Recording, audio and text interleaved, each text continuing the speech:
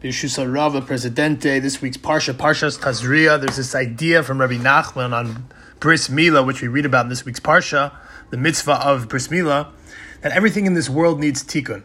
Everything needs to be processed. It needs completion. I read a nice idea about mindfulness, always having your ultimate purpose in this world at the forefront of your mind, and this idea of viewing yourself as a half. And the moment you're in, the person you're talking to, the place you find yourself in, is like the other half. It can't complete its purpose without you. You're like the missing piece to every single interaction that you have. And you have the capacity to complete it. Only you. In every single moment you're in. And that person, that moment, that place, by filling it with your light, it's the only way for it to fulfill its purpose. Like every moment is this constant opportunity of tikkun. Everything starts out in an unfinished state and requires a process to get it to that finished state.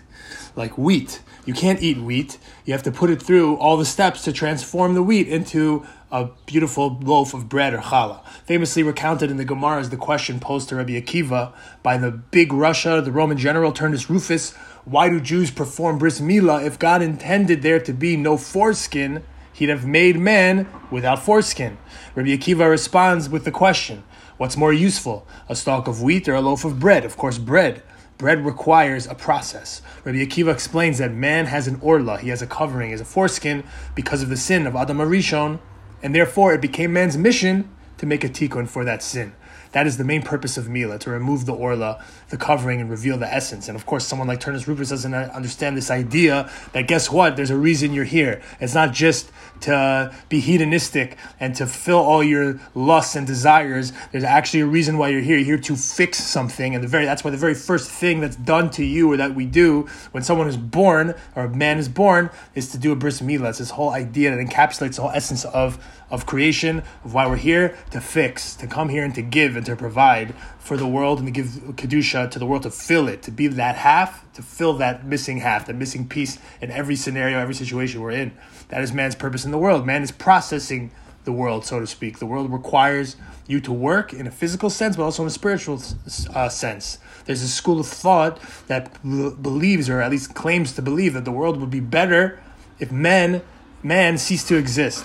There's war, there's destruction and suffering, there's pollution to the environment, all these horrible things that man is responsible for doing. And if we didn't have men in the world, then it would be better. It's backwards thinking, because the world exists as this unfinished product. That's what the Yiddishkeit and Torah we believe, that man is supposed to fill the world with light, with kedusha.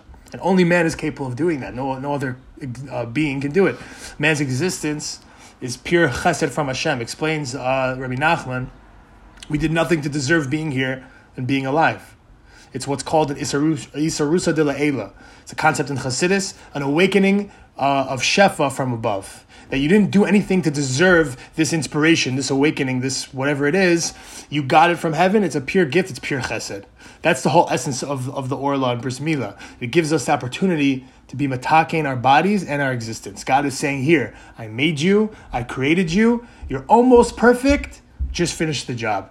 You do your part. And now this is our opportunity with milah to do our part. And this is the whole idea of Shavuos.